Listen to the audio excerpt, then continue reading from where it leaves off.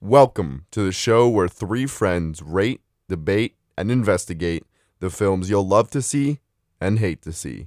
This is You'll Love to See It.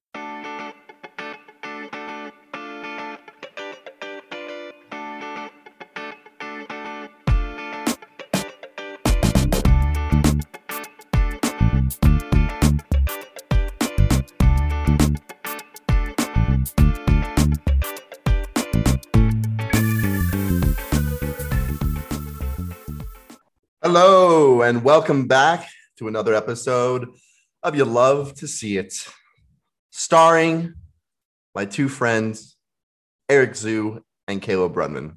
How are you guys doing today? I'm doing swell, Zach. Thank you. How are you?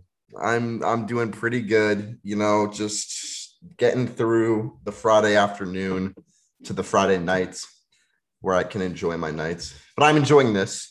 I made it sound like I didn't want to be here, but I do want to be here. I mean, if you don't want to be here, are the Phillies playing right now? They're not. They are 1-0, though. They play tomorrow. I'll be watching again. How are the Angels? They win? They won on opening day for the first time in Wow. Yeah. Can't say that about the Dodgers. No. Sorry, Sam. Shout out to Sam Zukin. And then, Eric, are you a Mariners fan? I mean, not really. Like a Mariners fan? I mean, you're from Seattle. That's the only reason I'm asking, Okay, well, you're a Mariners fan in spirit. That's about it. But I don't even know if they played or won or lost. So probably lost because it's the Mariners. Either way, hello, guys. Let's do this. What is a Mariner? What? What's a Mariner? What's a Mariner? It's like Thank you very much. It's like a sailor, right? Why are they playing the same team multiple times? What? Playing the same team today? They do that. They do that in baseball. They play series. Oh, that's so boring. Boring. Well, no. Otherwise, they'd be traveling. They have 100 and something games. They'd be traveling all around the country nonstop. So, yeah. But this is not a baseball podcast. I bet I could do a great baseball podcast. well, when I start one, you'll be on. Yeah. Hit one. That's a hit. Right. All right. Let's do this. So this week we're going to be reviewing the newly released Best Picture nominee, The Father, followed by our final Coen Brothers film, Inside Llewyn Davis. But before that, we have an intro question, which is, now that we have gone through a considerable portion, actually, did we even go through half of their films? Maybe almost half? We went through a third. Yeah, we went through a third. That's crazy. They have many more movies out there.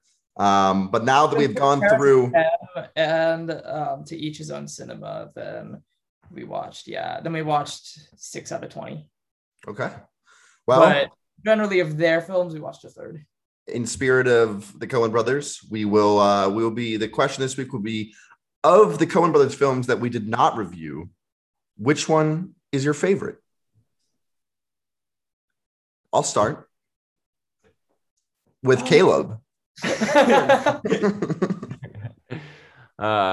is why you guys have to pay to watch the video live stream, because you just missed an exquisite moment. Anyway, I'll begin with A Serious Man.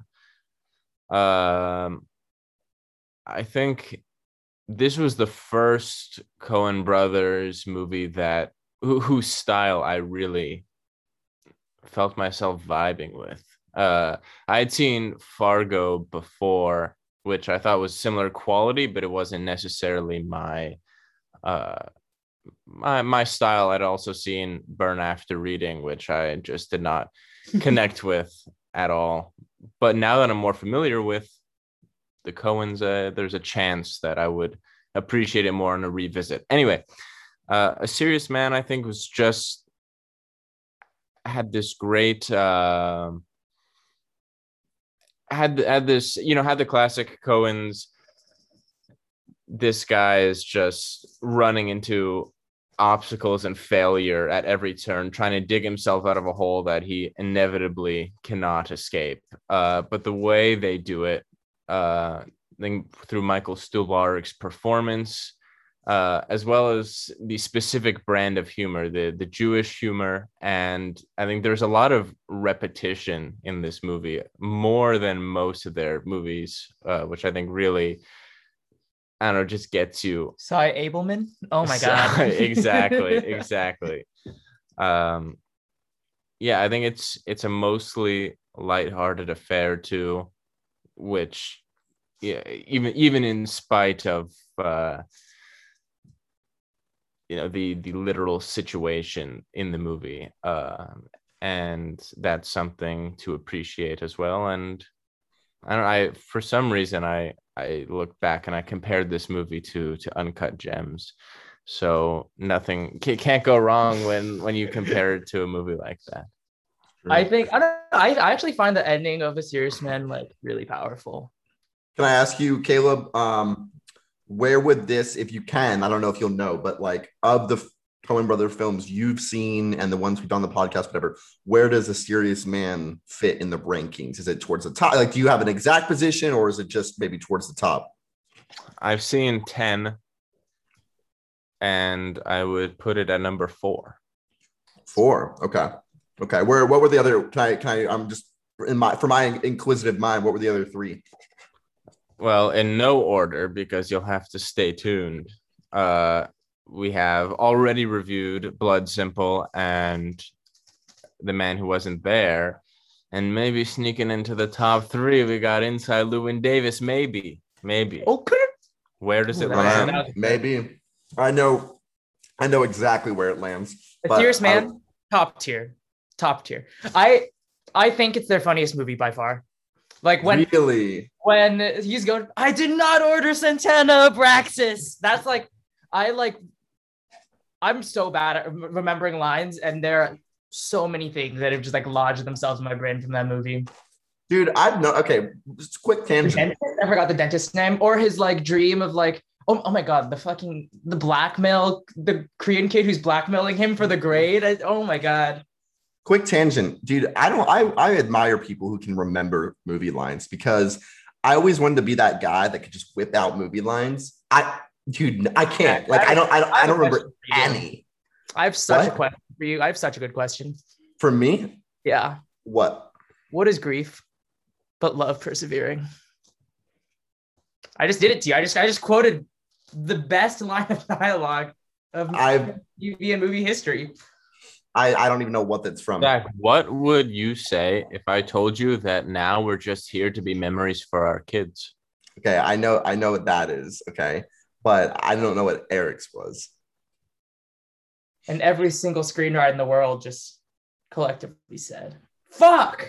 All right, Eric, what is your favorite Coen Brothers film that we did not talk about? It would be A Serious Man, but the next on my list is gonna have to be Fargo. Fargo is set in Minnesota, and it is about William H. Macy's Jerry. And I think this one I think of most in connection to Blood Simple, in which man starts some sort of crime plot. In this case, he is trying to like coordinate some sort of kidnapping of his wife. Things go terribly wrong. There's some murderous hijinks. And yeah, everything just starts to fall apart, and it stars Frances McDormand as a police officer. I feel like this was one of their big hits. I want to say Frances McDormand won an Oscar for it. And obviously there's the spin-off TV show. But I think more than anything, this is, in terms of like chronologically for Coen Brothers movies, this is the first one that I think aesthetically follows something that I really enjoy. There's obviously that very famous shot of this like snowy parking lot, like shot from like up above. It's got like nice color palettes, which I don't normally associate with the Coens in terms of my personal taste. Not one that emotionally connects with me, but one that I do enjoy watching. I don't know how I haven't seen it yet. I've been meaning to watch it for a long time.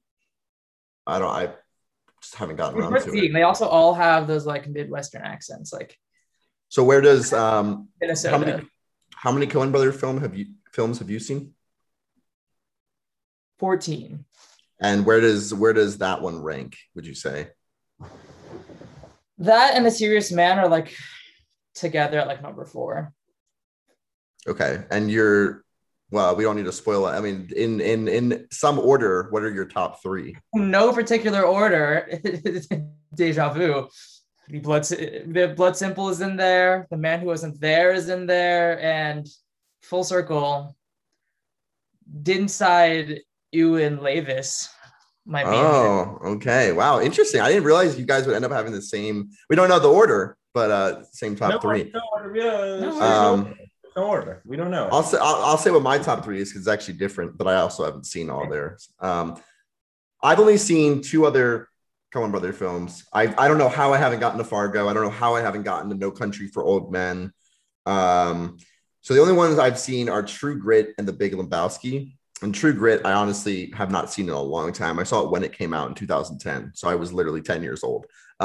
So it's been a long time. Yeah, my father took me to that movie. And I was like, I didn't even know who the Coen brothers were.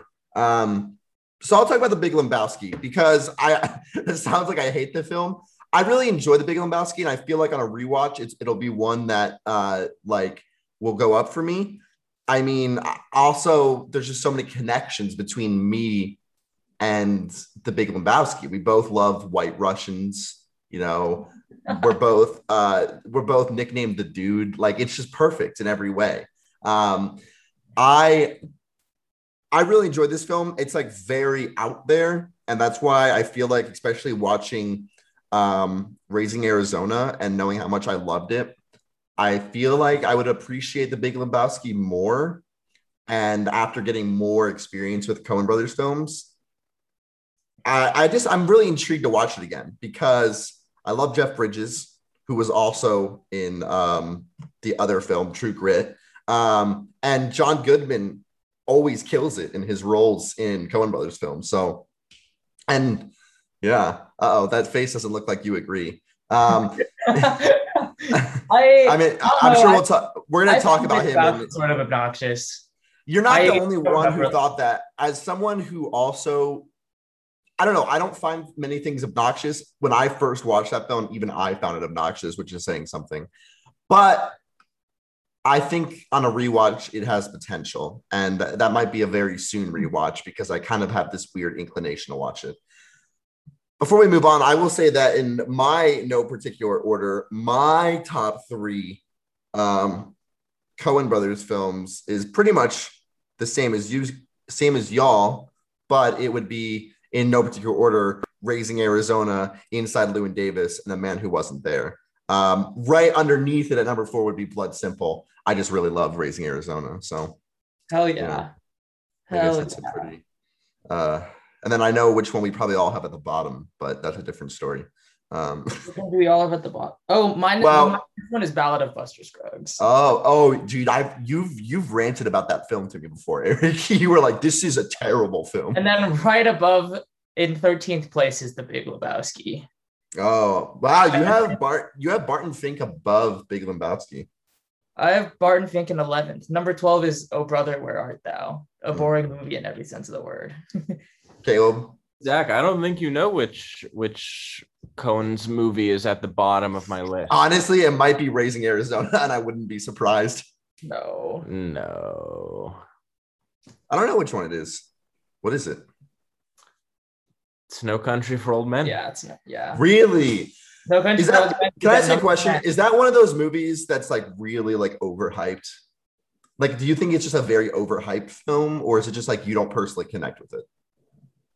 Because people love No Country for Old Men, and it's their most popular movie. I would lean towards the former. That it's. Okay. I don't think it was a matter of connection. Where something like Burn After Reading, I think for me was a matter of connection. This, I don't understand. Burn After Reading is just like such a romp, you know, just like a romp. Huh. Like Brad Pitt in his little workout outfit. Yes. I'm also interested to see Hail Caesar. Hellseeker is pretty fun. Sort of same deal with Burn After Reading. There's a great sequence with Channing Tatum and a group of other people in sailor outfits. Great stuff. No Country for Old Men, I don't know. We almost went an entire section without it. I was about to like be really proud of us that we managed to avoid even mentioning it. Wait, why does on their real quick tangent? Why on their letterbox does it say Scarface? Are they making a new Scarface film? Where? If you go to Joel Cohen and then you go writer, all films is writer, it says Scarface at the bottom. Yeah, of course. Is this the Luca Guadagnino Scarface? Yeah. Yeah, maybe he's writing something for it, writing part of it. Interesting. All right. Well, let's What'd you say? Oh yeah, the Coen brothers are writing that with some other people. Interesting. When is their next film? This year. Which is The Tragedy of Macbeth. But where's Ethan? Oh yeah, yes. But it's only Joel. It's only Joel, and I think it's an A24 production. Oh, okay, interesting. So we'll be reviewing that for sure. All right, let's get to our films because I feel like we're gonna be spending a lot of time talking about these two today. So, with no further ado, Caleb, could you introduce The Father? The Father follows Anthony Hopkins' Anthony, an old man whose mind doesn't work like it used to, and now he has to contend with shifting memories, his daughter moving away or not moving away, but probably moving away, the potential to live in a nursing home unless he can succeed with an in-home carer. And all the time we are basically inside of his incredibly subjective mind, trying to decipher what is real and what is not, as he not so slowly falls apart from the inside out. Yeah. Zach, what did you think of the movie?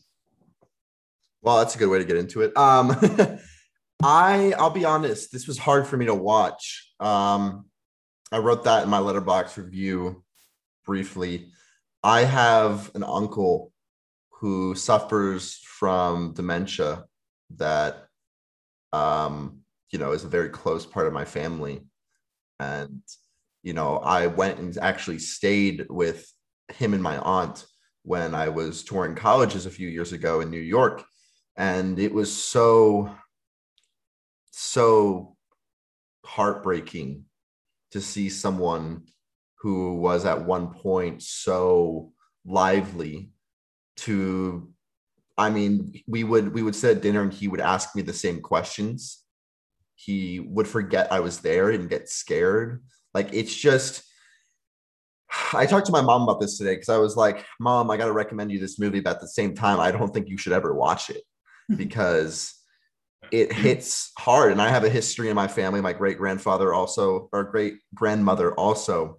dealt with dementia. And it's just to me, such a terrifying thing. And I remember that this was part of the reason I became so uncomfortable watching Dick Johnson Is Dead for similar reasons. And I know I expressed an uncomfortability with that. I didn't get that same sense of uncomfortability here. I more was just heartbroken at some of the scenes, and really, to be completely transparent, I mean, I was tearing up at some of the scenes. I mean, it was, I think, are there some issues with the film? Yeah.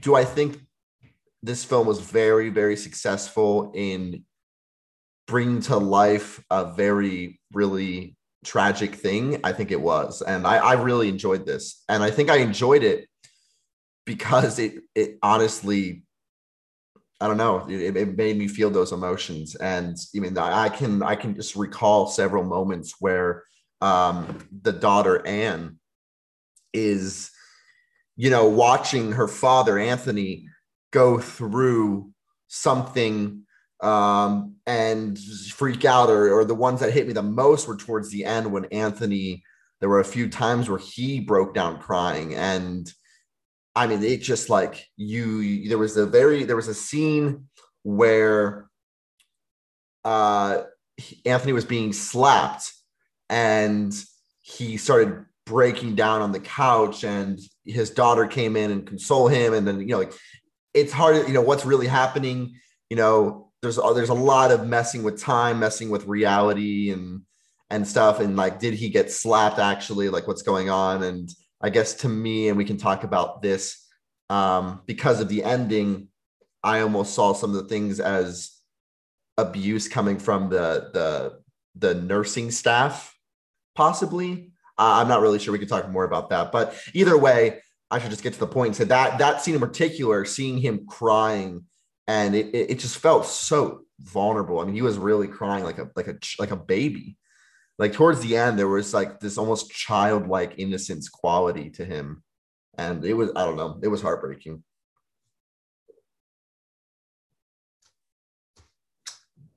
Yes, in a word, yes. I know the thing that I'm grappling with is trying to understand how I like this movie so much when, if you break it down, it really is a one-trick pony. These guys are he's having a normal, natural conversation.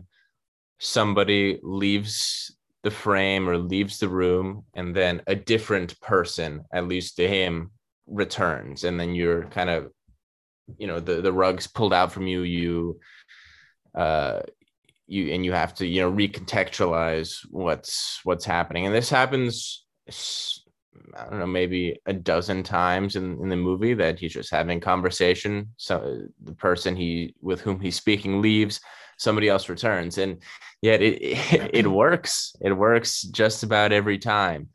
So I think even though it really has one trick to offer, that trick is powerful, and it's employed effectively at the right times with the right people to catch you off guard, and then to kind of dig into you emotionally. So I think that it's like, I can't believe it worked so well, but it did. I don't know if you guys felt similarly, or if you ever felt graded by this repetition. Yeah, I agree. I think it's even more than just someone leaving the frame and then them coming back as a different person. I think it's slightly more complicated than that. I've been trying to figure out exactly what it is, but I mean, it also has to do with the way that he's employing space. Like when this person comes back, it's not just that it's a different person, it's that the angles in which Zeller is like displaying all the rooms and spaces that Anthony Hopkins is in are shifting in a way that are, I can't think of an example off the top of my head, but are more disorienting than you would normally expect from traditional continuity. And I think the way he messes with time is more complicated and naughtier than I guess not even than meets the eye. It's I don't know exactly how he did it and how he decided to construct it, but I think it almost is just supposed to be unconstructable, and that becomes very clear very quickly. I think this movie stands out to me as a point of view from this type of story that we never get to see. Like if we talk about Dick Johnson is Dead, Dick Johnson is Dead is sort of, it's not traditional, but at a certain point it does turn into the Kirsten Johnson watching her father slowly lose his mental faculties, and you see other stuff like I think Julianne Moore's Oscar-winning performance in, I think, Still Alice, or like Michael Haneke's in More, which is not specifically about Alzheimer's, but about just like degradation, like physical degradation and mental degradation that comes with age. it's all very I don't know, it's watching slow decay, whereas this movie is very concentrated, very subjective from the entirely opposite point of view, and I think it's all the better for it. It feels really fresh. I also think this is a movie that, for backstory, this is adapted from a play written by Zeller, and I think we've seen a lot of play adaptations this year. Like Hamilton could count, Ma Rainey's Black Bottom, One Night in Miami. Definitely missing a couple more. There's that one, like the president one. What's it called? What the Constitution Means to Me. Like, we've seen a lot of these, and this is the first one that strikes me as very cinematic, and like that really ties back to the Formal Gambit. But like, you see this movie made, and you're like, oh, I totally see why they made this into a movie. And I just think it's incredibly effective, and I don't know, it feels genuinely fresh. Yeah, I want to touch on 2 points, one by Eric and one by Caleb. Eric, I think you're spot on. We talked about this when we were reviewing One Night in Miami. I think Caleb brought up this point where he said, what is this ad? Like, what is this being in a movie ad? You know, when something's a play and designed as a play, like, it already has a certain feel to it that maybe only being in a play setting can allow it to have. And then you could tell through a film like One Night in Miami that I don't feel like it translated as well to the screen from the stage. Where this film, I feel like you said, was perfect in that sense. You know, I'm not going to say perfect, but like, I think it translated extremely well. And I think more was added than taken away compared to something like One Night in Miami being adapted from the stage. That was definitely in my mind. And I still liked how it had a very play-like feel in some sense. I liked just the set, and, you know, you feel like you're all in one room for most of the movie. And then it's like, you're at, you know, and then like they play with that fact of the similar flats and then the eventual nursing home and stuff like that. And yeah, I don't know. And I want to touch on what Caleb said, which is the one trick pony and why it works. I don't have an answer either, but it did work. And I almost feel like, you know, maybe I love making comparisons, and sometimes they're unfair. But I think about other films that mess with time.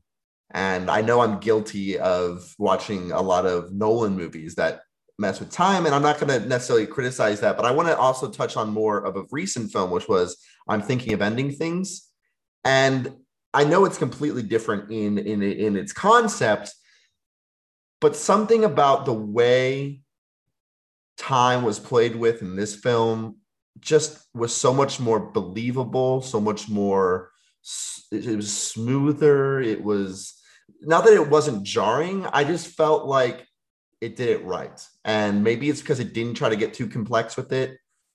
I don't know. We could dissect that more. Maybe you agree, maybe you disagree. I think one scene in particular that did it for me, when I was like, you know what, like this might, like I'm into this, about middle of the movie, when Anthony comes in for dinner and Anne and her husband are sitting down for dinner, and her husband's whispering, like, you need to put him in a nursing home, blah, blah, blah, blah, blah. You see the scene unfold, her leave to the kitchen, the husband talk with Anthony while he's drinking wine, and then Anthony leaves to go to the kitchen, and the scene like resets. It's almost like a Jack in the Box going back in the box, and he walks in again, and it's like this intense sense of deja vu while you're watching, like, I've been here before. And that looping, that seamless loop, to me really was like, it did it. I don't know how, I don't know why it worked so well, but it did something for me that perhaps other films that mess with time don't do. And it just made it seem believable and seamless.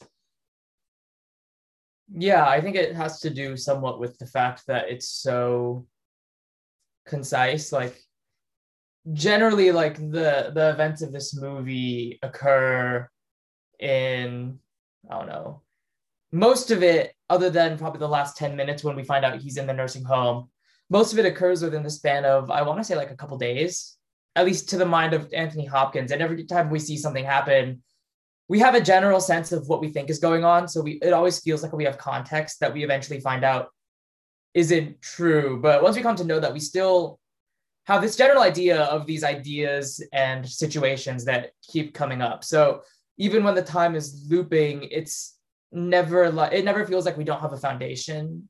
More so this feeling of being lost and not being sure out of all of these things what is really happening. And I think that really helps.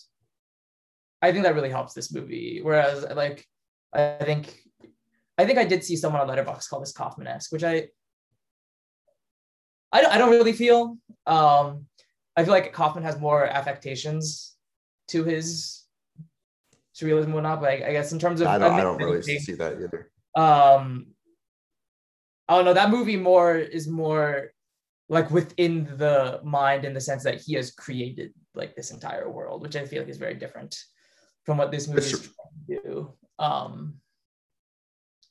But yeah, I think the fact that this is so contained and so assured, I find it very assured, is what makes it work so well and do all the things that you just said very well. I think there could be some Kaufman comparisons here. I think the effect of the time manipulation is a huge selling point here. And when time seems to shift dramatically from one scene to the next, or even in the middle of a scene based on new information that we discover, it's kind of like a punch to the gut. And I guess within the fabric of the story itself, maybe it's harder to connect directly to Kaufman, but I think that feeling that you experience in this movie is similar to some feelings that Kaufman produces, like in Synecdoche, when one scene later, Caden is like 20 years older. It pulls you out for a second and just rearranges your mind for you before dragging you back in, which is a special feeling that I think cinema in particular captures, which comes back to our point of how this was a superior theatrical adaptation because it plays to the strengths of cinema. Although I think this would be great to see on a stage too, and I can totally imagine a similarly powerful effect where somebody walks off stage and then a different person walks back on, especially that first time. I can imagine that the audience would be quite surprised and excited at that. Yeah, I think to me the most impressive thing is not just the effect of the time, but that this movie is able to manipulate time so naughtily. I feel like that's a terrible, not like naughtily, like Knottily. Like, I knew what you meant. In the way it's messing with time, but it manages to always feel grounded in like a very, very clear reality. And that's such a hard thing to do. Off the top of my head, I can think of very few filmmakers who are able to do something as, like, I feel like surreal isn't the right word for this, but have that sort of surreal touch and play with time while making the movie feel so grounded, feel like it exists in the real world.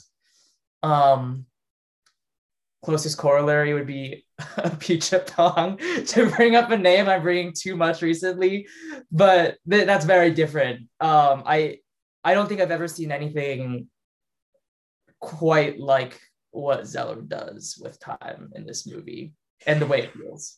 And I think, for me, what cemented it was, I think with a lot of these films, maybe that's too generic of a statement, but I feel like it can be ruined or it can go stale, especially in how it treats its ending. And I felt very, very satisfied by how this film decided to wrap up. I didn't feel too cliche. I think I knew what was coming in some regard, but it felt, I don't know. What was your guys' opinion? Maybe it didn't form a big one in your head, but do you think the ending kept the film high? Do you think it sold it short? What do you think? Yeah, I was wondering how this movie was going to end and hoping that it wouldn't, pull off the same trick too many times and run out of steam and then kind of fizzle out. Fortunately, I thought the ending was very appropriate. I wasn't necessarily demolished by it, as I think is the intention, but it definitely was the right choice, I think. And I mean, yeah, to see Anthony Hopkins ask for his mother, very similar to the mole agent, which maybe eliminated some of the emotional potential there, but no, it was certainly moving. And normally I don't like when movies pan off of a character or characters and onto the scenery. I usually am more invested in the people than the nature, but I think it was a nice touch because we had been with purely people this whole time. I think it was a nice touch to remind you that there is more out there, that there was more than just what was going on in his mind, and also maybe on a through a sadder perspective, kind of just showing that he's gone now. Like we're moving off of him finally because he is completely no longer with us.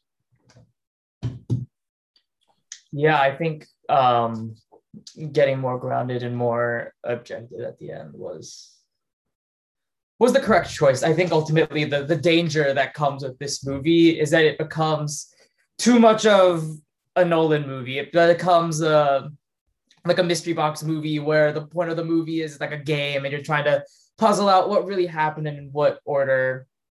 And do you think it does reach that point where it becomes too much like a puzzle, or do you think it stays away from that? I think for the most part it's successful. I think grounding it at the end is part of that. Like having there be very little ambiguity at the end really I don't know, really sells that is not the point, but it is one of the inherent dangers in doing a movie like this. And I totally just lost my train of thought. Yeah, I don't think it has that mystery box feel. Even though that was something I grappled with in the movie, like the danger of having the conceit be more important than the internalization of the character. I want to hit two more topics before we wrap up. One is going to be the Oscars, but the first one I want to talk about as a precursor because it plays into the 3 Oscar nominations in terms of the ones I was focusing on as actress in a supporting role for Olivia Colman, actor in a leading role for Anthony Hopkins, and then the Best Picture nomination. Before that, I want to ask, who gave the better performance and which one did you feel like you connected with more? Anthony Hopkins or Olivia Colman?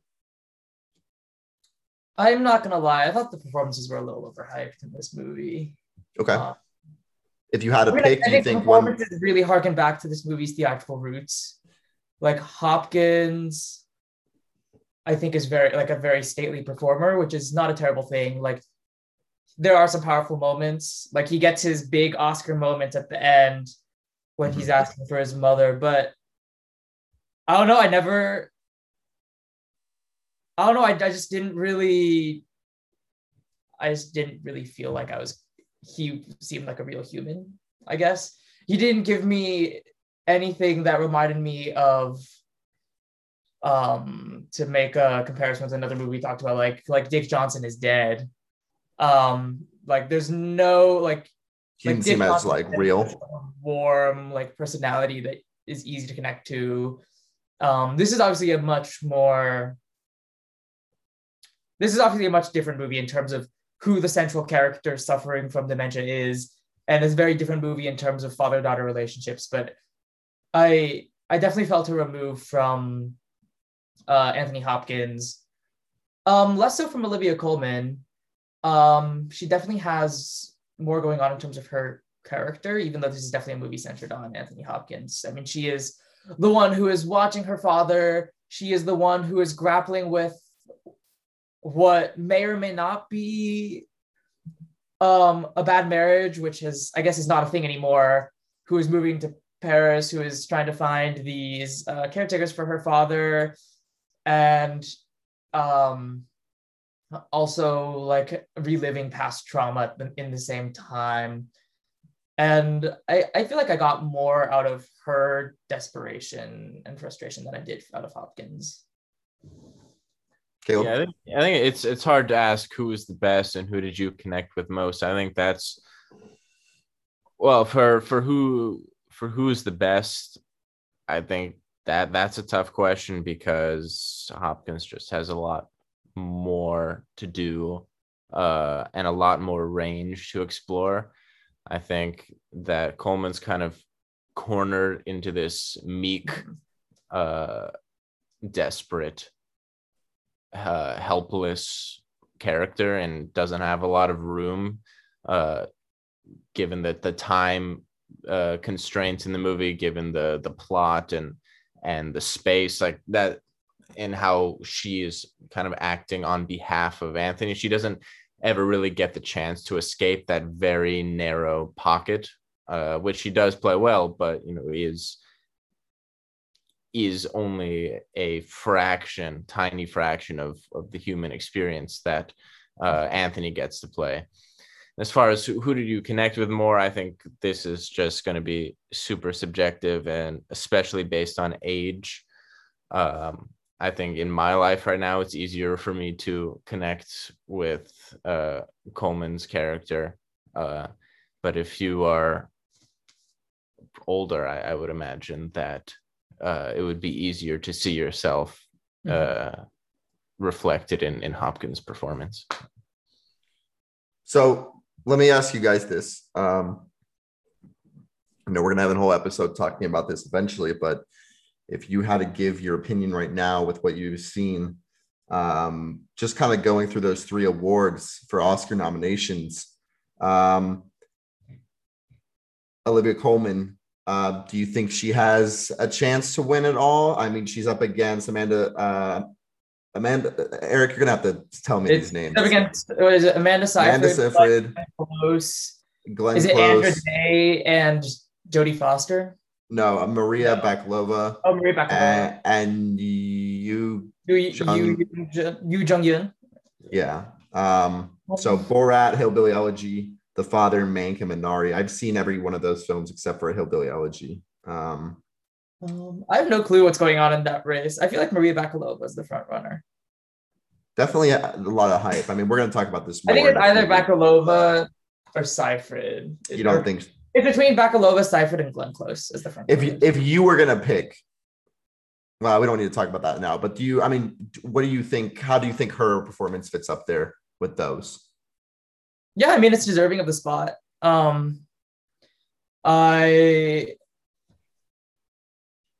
don't know what my favorite one would be.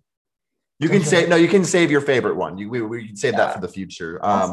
But yeah, I don't know if Caleb really has an opinion either. I was just curious, and then for actor in a leading role, Gary Oldman, Manx, Stephen Yeun for Minari, and then Chadwick Boseman, and then Riz Ahmed, and then Anthony Hopkins. I mean, honestly, I haven't seen Sound of Metal or I don't want to have to speak the gospel here, but if they were truly brave, they would have nominated Jude Law for The Nest or Delroy Lindo. I think both of those performances. You're not a fan of these nominations?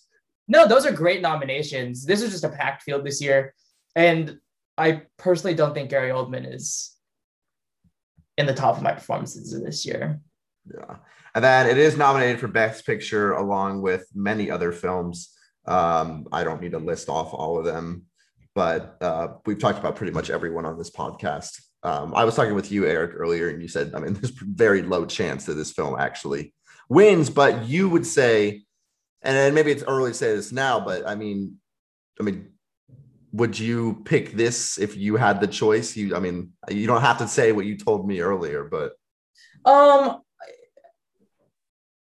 I would choose between this and Nomadland. Are probably Okay. easily two favorites, with Mank as third.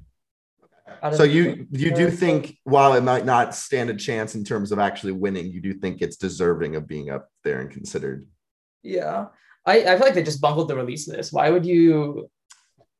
Yeah, I feel like if this came, you know what's funny? I didn't in like on either like a premium VOD or something like that. Like, yeah, I think they would have a really good chance. Like I don't- this is the type of thing. I guess I feel like this is the type of thing that could easily have gotten more traction if they had just released it differently.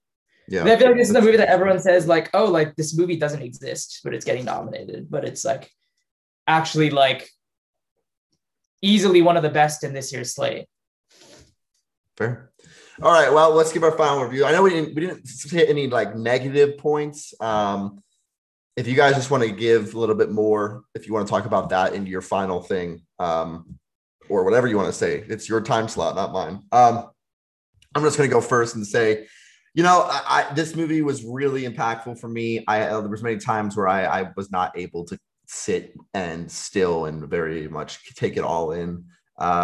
It's also a movie that I would say could benefit from a rewatch, but don't think I will rewatch because it's a lot, to be honest.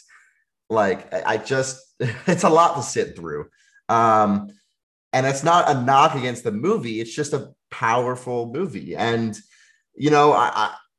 I think a lot of what I'm going to say for my rating is nothing more than just based on how I feel. I can't really put into words why it's not, higher or lower.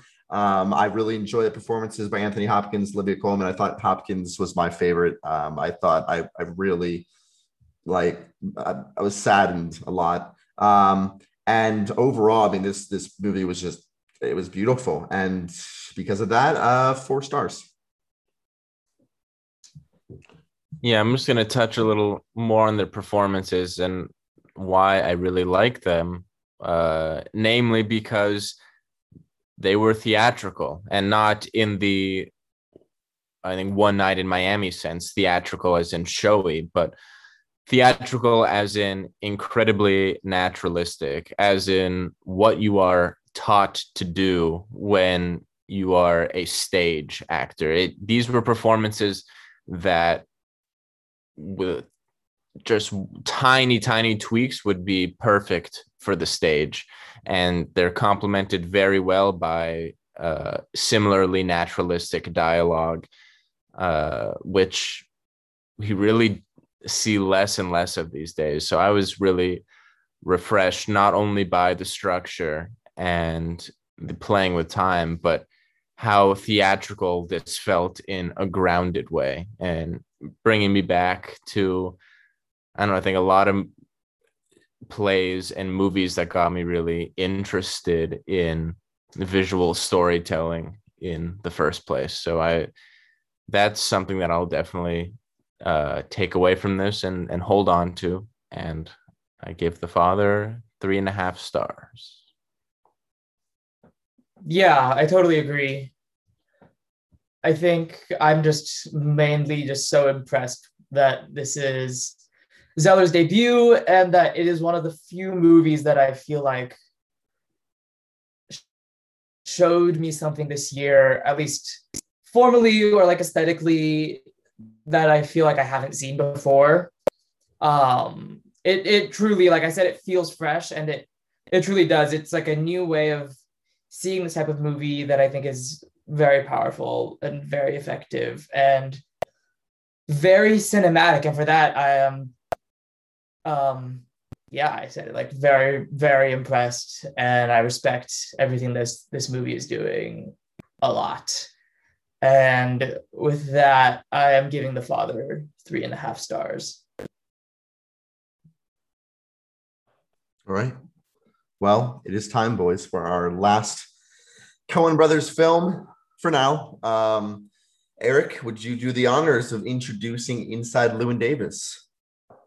Well, maybe I should just rewind the tapes and play what I said in our very first episode. I have no clue what I said on my very first episode at this point, to be honest. But Inside Llewyn Davis is about the titular Llewyn Davis, played by Oscar Isaac, who is a struggling folk singer who lives in 60s Greenwich Village. And the movie is essentially an odyssey of sorts of his as he drifts around New York and drifts around the country trying to find gigs for his music career, as well as grieve the loss of his former partner, Mikey. Along the way, he has to grapple with the character played by Carey Mulligan, whose name is Jean, who he is about to have a child with outside of wedlock and is trying to pay for her abortion. And Jean is also married to Justin Timberlake. And yeah, as he drifts from house to house, we get this cyclical Greek tragedy of sorts of a man who treats music as this holy truth for him to express his pain and inner emotion, but can't seem to find that same acceptance to allow him to live out that truth as a way of sustaining himself. And it's about this tragic struggle between this cathartic expression of the self versus the need to compromise. I probably spoke a bit about this on the first episode, but this was a very formative movie for me, and it was interesting to revisit again. So I'm excited to talk about it. I just need to confirm something here. I need to confirm that Oscar Isaac was not nominated for an Oscar for this performance. No, but I don't think he was, but this was his breakout role. I mean, let me check. He was not. I'm looking at it right now. That year, it was 12 Years a Slave. I forget how to say his name. If someone can tell me. Matthew McConaughey? No. Matthew McConaughey won for Dallas Buyers Club. Oh, Christian Bale, American Hustle, Bruce Dern, Nebraska, Leonardo DiCaprio, The Wolf of Wall Street. This is hard for me because I'm not only the biggest Matthew McConaughey fanboy, but I have been recently inducted into the fanboy club of Oscar Isaac. And I don't know. He was nominated for a Golden Globe for this performance, and I want to spend a good chunk talking about it, about him, because I mean, the movie's about him. And I think what makes this movie, to me, the best Coen Brothers film is his performance. I think it just carries it so much. And I think I just don't know how he wasn't nominated for an Oscar for this, is all I'm going to say. Probably some logistics around. I don't know. All I'm saying is that doesn't make any sense. Like I've seen pretty much every one of those movies that were nominated. And yes, I love Matthew McConaughey. I love Dallas Buyers Club, but Oscar Isaac made this movie. Like he just did. He took it to a different level and brought out a character that is a very common trope in Coen Brothers film. You know, we've talked about it dozens of times now. A guy down on his luck, the world, thrown against the wall by the Coen Brothers, or just by life. And none of them in the past, to me, gives the type of performance and feeling that Oscar Isaac does. I mean, it's the sensation. One, beautiful voice. I have to say that. Didn't realize till after the movie that almost every person in the film did their own singing. There was one moment that apparently wasn't full singing, and that was actually by someone else. So Oscar Isaac, it was something with Justin Timberlake when he was singing. Outer Space. 10, 9, 8, 5. Dude, 4. this movie is just God. I wanted to talk about this so bad, but I have to keep going on this roller coaster of Oscar Isaac, because I mean, God, I don't know. I really want to hear your guys' opinion on this. I mean, I know like it's good. It's just great. I think there's very few performances, in my opinion, that have actually made me feel this way. And it was such small, subtle things. And, you know, specifically a lot of the moments when he was singing, and then after he was singing, in some of the like reactions he had, the one at the dinner party. I don't know. I'm not going to keep talking. I want to hear your guys' opinion, but I mean, you know what? Honestly, Zach, I didn't think he was very good. Are you April Fools? April Fools. April Fools. It's April for somewhere. Yeah, I was gonna say. You got me.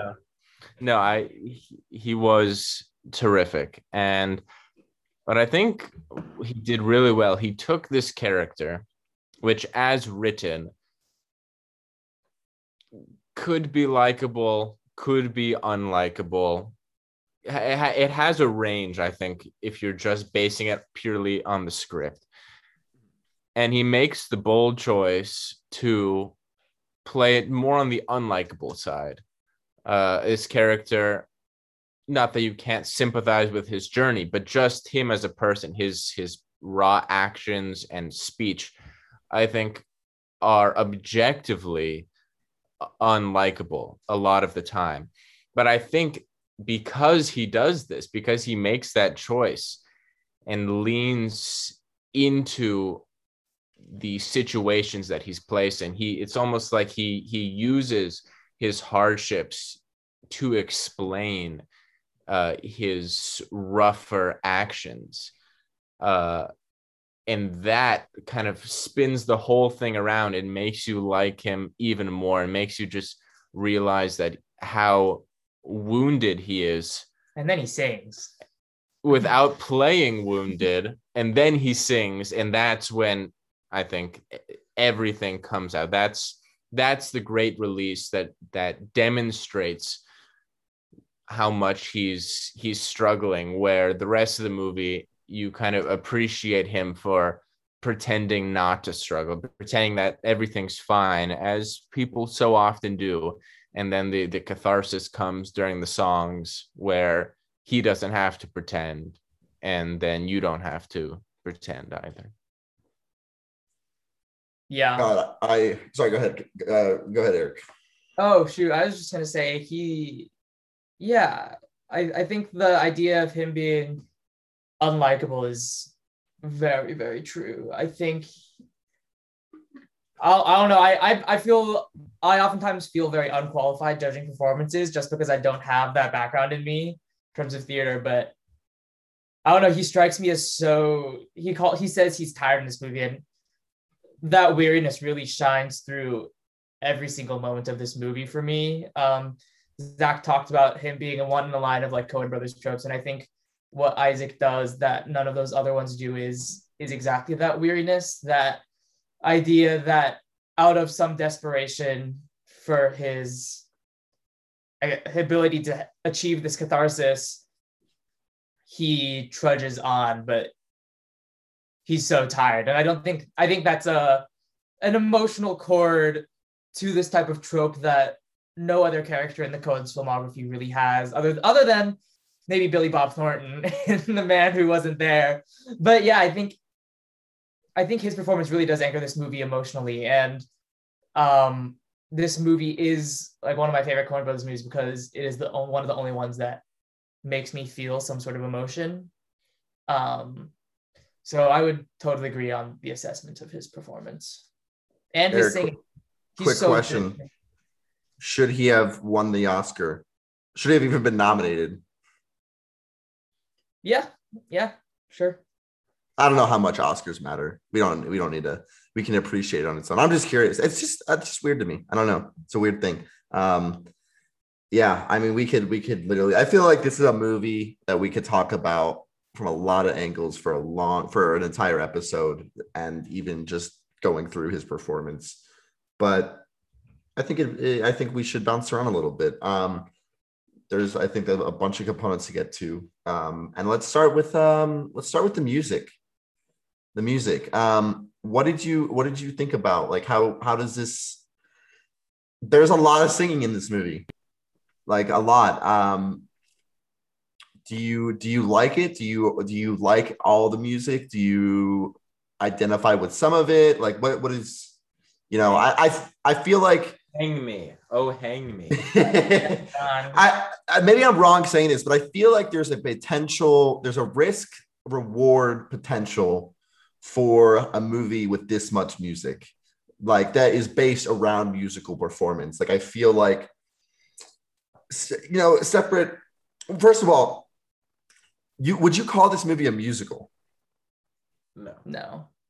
Interesting that it was nominated in the Golden Globes as musical/comedy, not drama. So they also nominated Minari as like international feature this year. So yeah, well, I guess we don't have to respect that, the Golden Globes. Either way, it's a comedy. What? It's a comedy. Hijinks with the cat. Dude, that cat. Maybe we can just talk about the cat. Outer space. That song was so stupid, but just so great. I don't know. I loved all the music. Like when he finds out that his ex didn't actually go through with the abortion and has his son. He has a son who's like 2 years old and he's living in Akron, Ohio. Comedy. We missed such a big opportunity today. Why? For our opening question, favorite movie in which a pop star actor comes in as a supporting role. Oh, that's actually such a sad missed opportunity. Yeah, you're right. We should have done that. I'm gonna be honest. I don't know how I felt about Justin Timberlake. Oh, he's so good. I mean, he's good.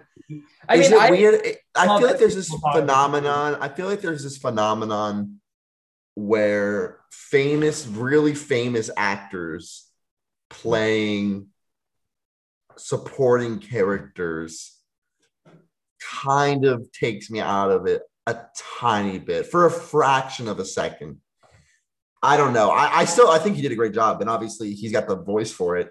And I don't know. Am I weird in thinking that? I mean, I just feel like I saw him and I was like, "Oh, that's Justin Timberlake." I don't know. Like, I guess I'm just not as familiar with what. I obviously know I don't know Justin Timberlake, but I know Justin Timberlake. But I mean, he grew out his beard for this. He did look interesting with a beard. Like, as someone where I think of him and I can like very, very immediately see a face. Like, I know what he looks like, but okay. You know what I mean? I don't know. It kind of stuck out to me. I didn't, trust me, it did not affect my rating of the film, but it just. I think I'm in between you guys, but I think I lean closer to you, Zach. There is definitely some cognitive dissonance. It's just like a tiny bit. It's not. I'm not saying it. It's just like a little bit of like. Just Tyrus? The Tyrus, is that you? And honestly, though, I was thinking about Eric, you talk about how he like grew out his beard for this, but I feel like he was a lot more camouflaged in Popstar. I feel like he was in a fish costume. Yeah, but even when he's like chopping the carrots, right? He doesn't feel as Like in Inside Llewyn Davis, it was more like, oh, that's Justin Timberlake. Yeah, no, I agree. I don't know why. Popstar like makes you look for the celebrity cameos. It is like clearly saying like we have all of these celebrities Sure, playing yeah, these parts. So like you're it's actively part of the looking camouflage. for it. Yeah, I You know? guess that's, I don't know, but Like, you look at it, I it's like, oh, clearly that's a celebrity, and clearly it's Justin Timberlake. You know? it just felt Like, a little it's bit like reverse more. engineering. I knew it's him, but in this one, it's more like, oh. Yeah, it's like a little out of place because it's a, you know, it's a very raw, like dramatic movie. I don't know. I'm just spitting. Like I said, didn't affect my rating. I just had to say it. Seeing him and then seeing him with a beard too. Honestly, if he didn't have a beard, I might have been less shocked. I might have been, oh, okay. And then like but I was like, that's Justin Timberlake with a beard. So I don't know. Honestly, I would have been less impacted if he came out in a fish costume. So, you know. Wow. DJ Khaled at the end, like to say that's who that fish was. All right. Real talk, music. What do you guys? Any opinions? Anything you want to say about the music? I mean, the music is what drew me to this movie in the first place. I feel like the first wave of movies that really got me into movies were sort of music related, because that's like what my primary interest was at that point. Like things like La La Land, Llewyn Davis. Those are probably the two big ones. You could even put like Umbrellas of Cherbourg in there. Same sort of deal. I would even say like In the Mood for Love is like a very musical movie. And it's such pure, like almost maximalist expression in this movie, especially within such a gray, like brown, like not muddy, but like sort of smothered aesthetic that this movie exists in. And like every single song in this movie, I absolutely love and pretty much know by heart. I like this viewing. I was like, I have a lot of this portions of this movie memorized. Can I ask you a question? Do you think this can go to both of you? I mean, honestly, all three of us. I would say of the three of us here, I'm the least musician. I spent a lot. You know, we all three of us have spent time in music one way or another. I'd say Eric is very, you know, obviously you still play today. Do you connect? Not that Caleb doesn't. Whatever. This is to both of you. This is to anyone. Do you think you connect more with this film as a musician? Do you think there's an extra layer there that maybe hits you a little bit harder? Do you relate to any of the theme? I mean, like, I don't know. I was just wondering if maybe you connected with it more as an artist yourself. I think I said in our first episode that this is one of the first movies that really, to me, displayed some of that like catharsis of what it can feel like to play music. I was obviously like also closeted back then. I consider myself pretty shy, so I guess in that sense, that's always something that's really, really drawn me to this specific movie. I feel like I can think of very few other movies that feel that to me like convey as much the emotion of what it means and what it feels like to play music and really like be super into it.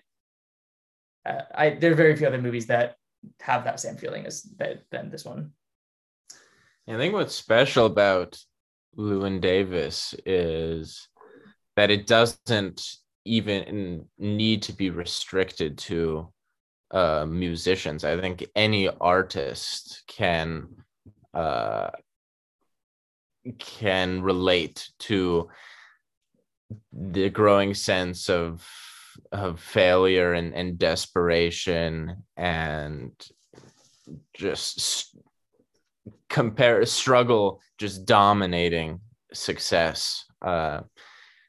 And so I think in that sense, I connected to it. But I think it has a more universal feeling, I think, than most movies about artists. Like for example, La La Land, my favorite movie, you know, that follows aspiring artists. I felt like I connected to Emma Stone's Mia as an actor, and to Ryan Gosling's Sebastian as a pianist, but I think it was very connected to those specific occupations that I happen to have some history with, which I think made the movie a lot more impactful for me.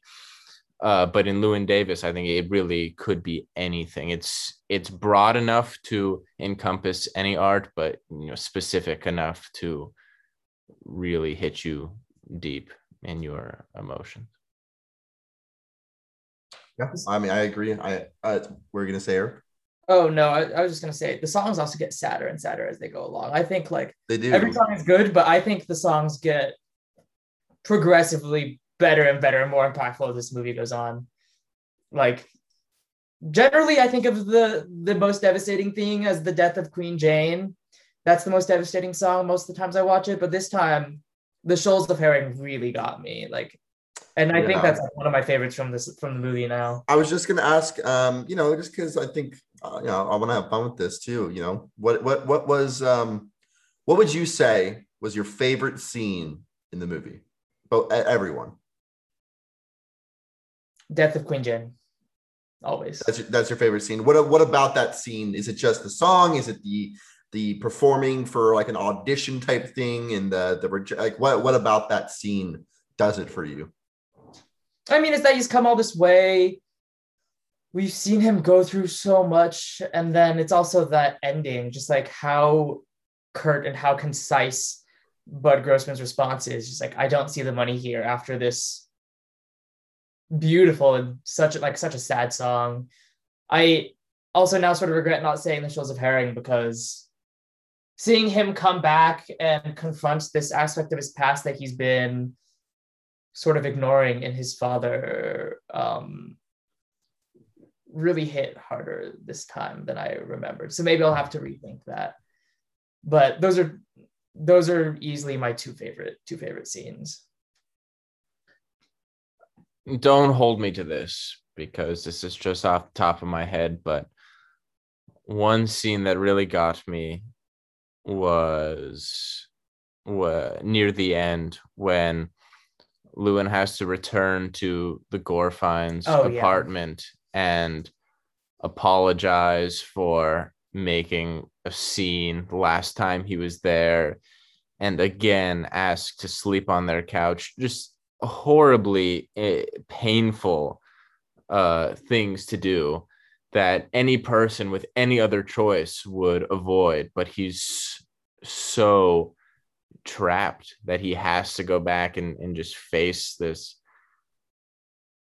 enormously uncomfortable situation. Just made me quite sad. And then when he wakes up, oh my god.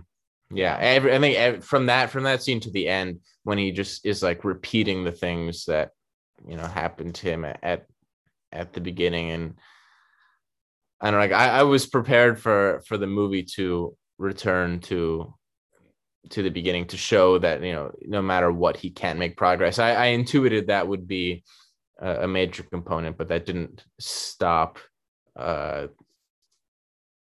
my very strong reaction to watching these events play out again, and in a quite hopeless manner. I mean, another thing that destroys me is when, speaking of the Gorfines, when he's playing at dinner and then, oh shoot, what is the woman's name? Oh gosh, I forgot. I'm bad with names. Lily, yeah, when she starts singing Mikey's part and you just like see his face and he goes like, "What are you doing?" That just like destroys me. It's so sad. Yeah, I was gonna say that was my favorite scene, probably. That, as well as I actually really enjoyed his interactions with Carey Mulligan, his character, Gene. Was it Gene? You, I worry. I think there was something so, they obviously have a history and obviously a more recent sexual history, and you can tell that like there's this anger, but also frustration that she has with him, and the way he acts with her is just like, and this is a lot to say about his character, like it's so weird because he's an asshole and he's kind of in some ways an unlikable character, but something about Oscar Isaac's performance makes you, and Caleb touched on this pretty greatly. Just I don't know. I definitely pitied him a little bit. I felt a little bad for him at times. Like he's not the shittiest person in the world, and I felt like the relationship, the scenes between him and Jean, just kind of like they made me just kind of like sad about this, like I don't know, there's just so many complex emotions there, and I think he's feeling both guilt and both frustration. And I mean, I think that this film doesn't have a dull moment for me where I'm not learning something about about Llewyn Davis. I feel like at all times some piece of the puzzle that I still cannot piece together is being added. So I would say, those are some of my favorite scenes. I wanted to, Caleb brought it up and I wanted to touch on it. What do you guys, let's talk about the ending or beginning or ending, the ending and beginning. What is it? We're getting less away from the review territory and more into the, critical side of things. But what does that mean to you? What does that represent? And like, did you like it? Caleb touched on it a little bit, but I want to know, did it work for you? What worked for you? But I mean, the beginning and end were very, very mirrored, with more clarity, I think, added to the ending. I think for a moment, I was convinced that they were the same period. And go with that. I don't know what worked for you there. I think the conceit itself just works really well. It feels like a very Coen-y thing, just like it's so structured. But in this case, I don't know. This is one of the best instances of it for me. It feels fairly natural, partially because of what Caleb said before, and that we can sort of see it coming. And I mean, I just find it devastating. I think Hang Me, Oh Hang, he sings Hang Me, Oh Hang Me again, right? I think it's, and then one more going through what he's gone through and seeing it cycled through again. I think finding out the extent of Jean's dedication towards him is also really devastating. I actually do have a question. What is everyone's thoughts on Bob Dylan coming in at the end? That's something I've thought about. I don't know Bob Dylan well enough for me I don't either. For that to have much of an effect on my experience. But that is something that's always interested in me, that they end up placing this in like a very, very specific time and place and context. Well, yeah, at the time where this movie is set, Bob Dylan is not yet Bob Dylan. And so it just shows that he's right next to everything that he wants to be before he can realize it, before anybody can realize it. And it shows it shows that it just as well could have been him,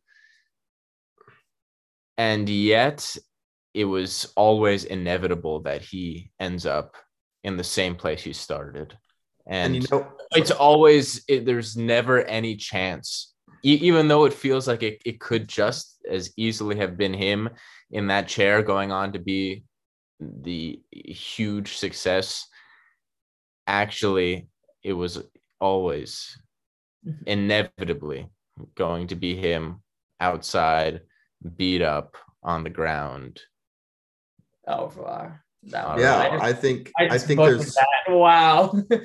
I think there's also, to me, I like it because I think it's a contrast to the scenes with John Goodman's character, where you have the somewhat successful like jazz artist and then the aspiring actor, quiet driver. I have a feeling, if I was going to take a stab at things, that is probably both of yours least favorite part of the film, just because I think it does feel a little out of place. I don't know. Maybe I'm wrong. Maybe you like it. But I see it as the reason I actually liked those scenes more after I finished the entire film was that I thought of them as, Bob Dylan, like Caleb, everything he just said was what I was thinking in terms of like, this is not who he is. And he kind of doesn't, it could have been him, but inevitably won't be. It's almost like there's those other two guys are also, they're kind of who he could be, but chooses not to be. Like in some respect of like how he went about his career, how he is going about his career. I think he both aspires to be something like Bob Dylan, but also and doesn't want to be. I don't know. I have this interesting idea in my head of these contrary characters that are around him that kind of express not necessarily his satisfaction with being trapped, but just the reality that he isn't going to change who he is. I don't know. Am I correct in saying that might be both of yours maybe least favorite part of the film? Yeah. So let me ask why. I'm kind of curious. Do you know why, or does it just to you not feel right? Like, the characters are such nothings to me. It's always been the part of the movie that I've struggled the most with, and I think I've always written it off as like those two characters being some sort of projection of Oscar Isaac's, like Llewyn Davis's, like brain, like self-doubt, wondering, like in the form of John Goodman poking him, saying that like, oh, the way Mikey died by suicide is like not correct. Some aspect of this idea that he is never going to, like, he is somehow, no matter what he's doing and no matter how authentic and vulnerable he's being, going about everything wrong. But it's totally so different from the rest of the movie for me, and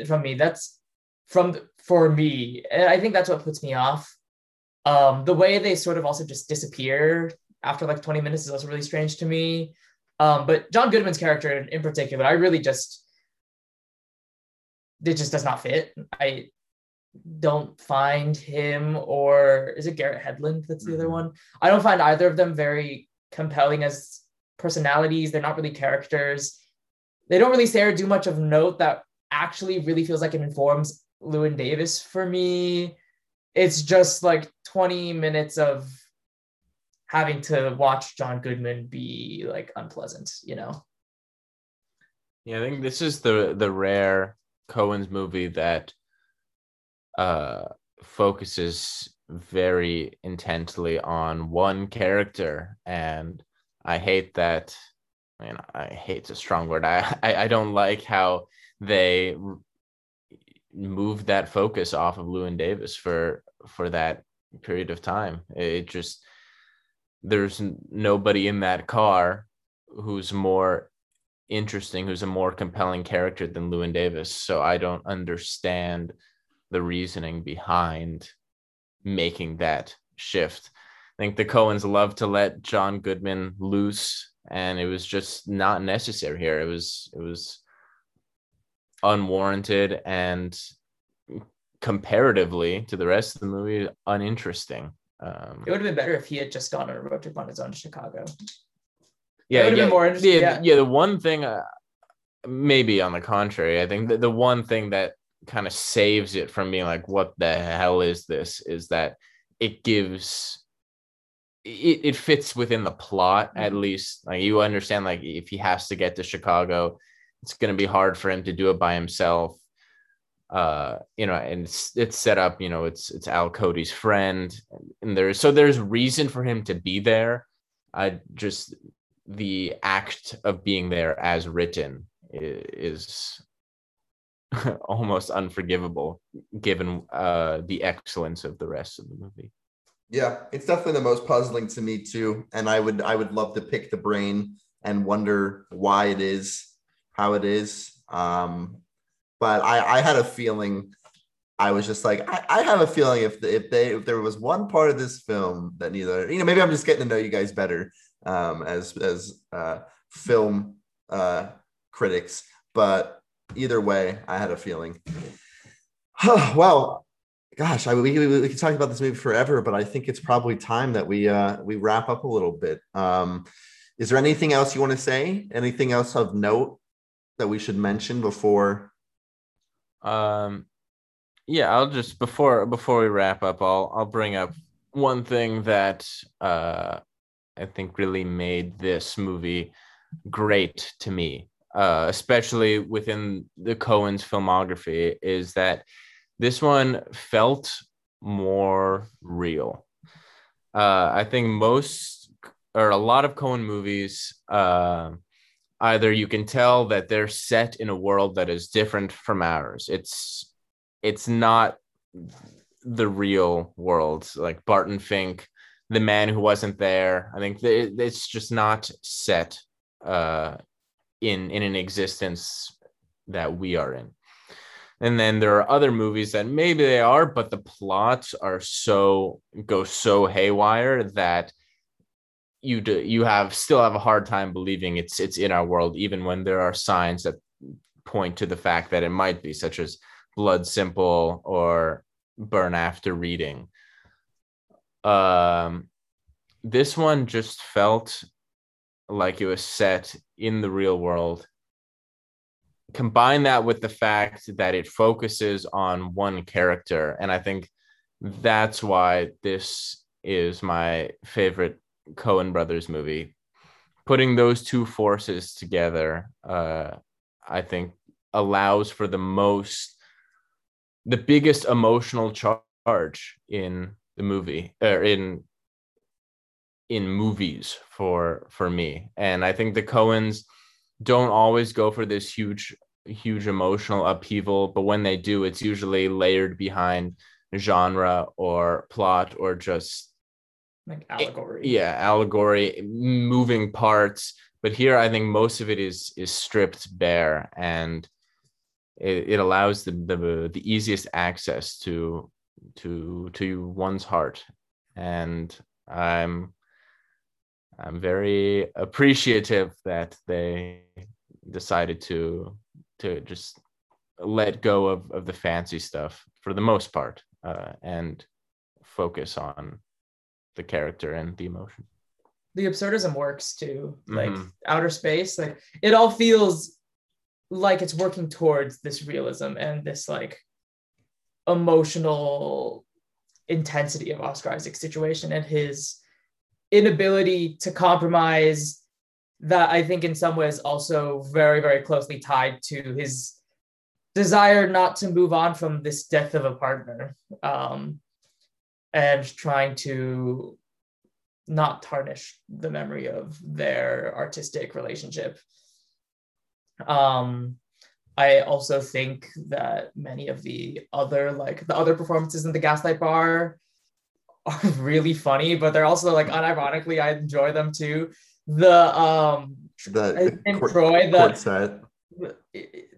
His song and the old lady with the vertical harp.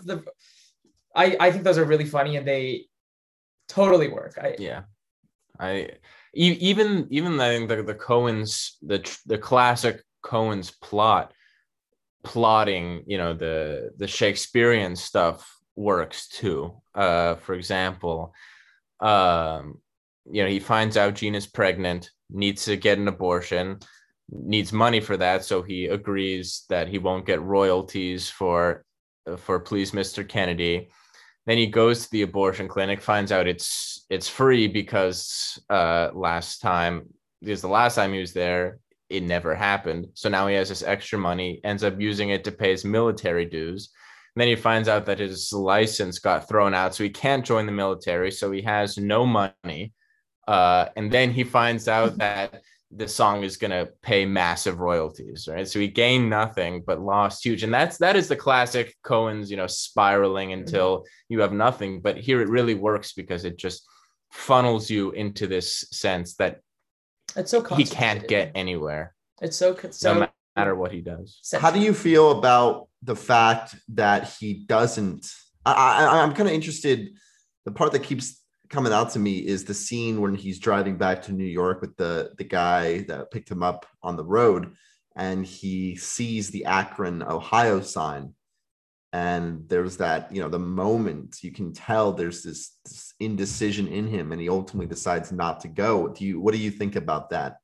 And what does that say about him? What does it say about, I don't know. I mean, it's his commitment, I talked about this movie as like a ghost story, and I think that comes out in scenes like the gore finds, but I think it comes out in scenes like this too. Like he has so much burden, not only on himself, but I think he really feels like he's carrying the burden of Mikey's hopes and dreams on him as well. And he is obviously representative of this entire group of like nameless people who sort of get churned out by the music industry. And I think that comes down to going back to Akron is just another form of compromise. Like he can go find this girl who has his child, and that is one way out of his cycle, just as joining a group with joining one of Bud Grossman's groups was, or going to the military, even like getting royalties on that song that he doesn't really like, it was like, it's just one another series of choices of his dedication and his desperation to really want to be able to explore his catharsis and express his emotions through music, and his desire to truly be able to do that like unhindered. So do you think this movie is hopeless? Like, do you think he's hopeless? Yeah, I think so, for sure. So that's a sad truth, but maybe not true in the real world. At least we'd like to think so. All right, let's give our final reviews. This is also my favorite Coen Brothers film that I've seen, of the 8 that I have now seen.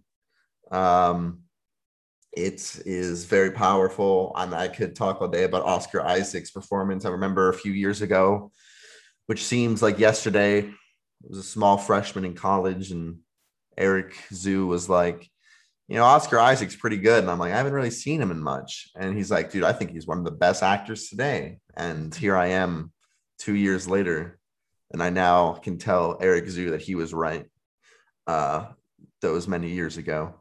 Inevitable. It was inevitable. It was inevitable. He was always going to be right. Yeah, gosh, I mean, maybe I'll just leave it at the fact that this movie has a cat in it. So 5 stars. There was a point, maybe several points in this movie where I questioned myself, and I said, do I hate this? Because there were so many bad things that kept happening to Llewyn Davis. And then after the movie, I remarked to Eric that I said, man, this is one of the saddest movies I've ever seen. But ultimately, the humanity of it won out over the pure sadness. And yeah, I was just able to find solace in Llewyn Davis's struggle, where he only felt struggle. So fortunately, he's the fictional character and I'm not. And I give Inside Llewyn Davis 4 stars. Yeah, I think the reason this movie isn't miserablest is because you see how powerful his singing is and what it means to him and the way that it really keeps him going. Oh my God. Caleb at the beginning of the podcast asked me if I was really going to let Zach give a higher score for this movie than I am. I mean, this is a movie that will always mean a lot. Eric Zhu, 5.5 star. And I don't know. The John Goodman section really felt even more jarring this time around. It's a section of the movie that I always forget about, but I mean, I'll always remember this movie. So we'll see what happens in the future. But it's hard to get this one out. I gave it 4.5 stars. Wow. I will always remember that Eric Zhu is the original fanboy of Inside Llewyn Davis, and I'm still a fanboy. Exactly. Gave me the honor. No, he gave me the honor. My 5 star is different than Eric's 5 star. It's very different. It does not mean that I am the biggest fan. It just means that Eric knows how to give me good recommendations. Wow, Caleb too. Wait, Right, do you owe me money? Do you owe me money? Why? Didn't we say that if we recommended a movie to you and you gave it 5 stars? Oh yeah, you're right. The first wasn't it the first? When did that? So that bet started in the fall, right?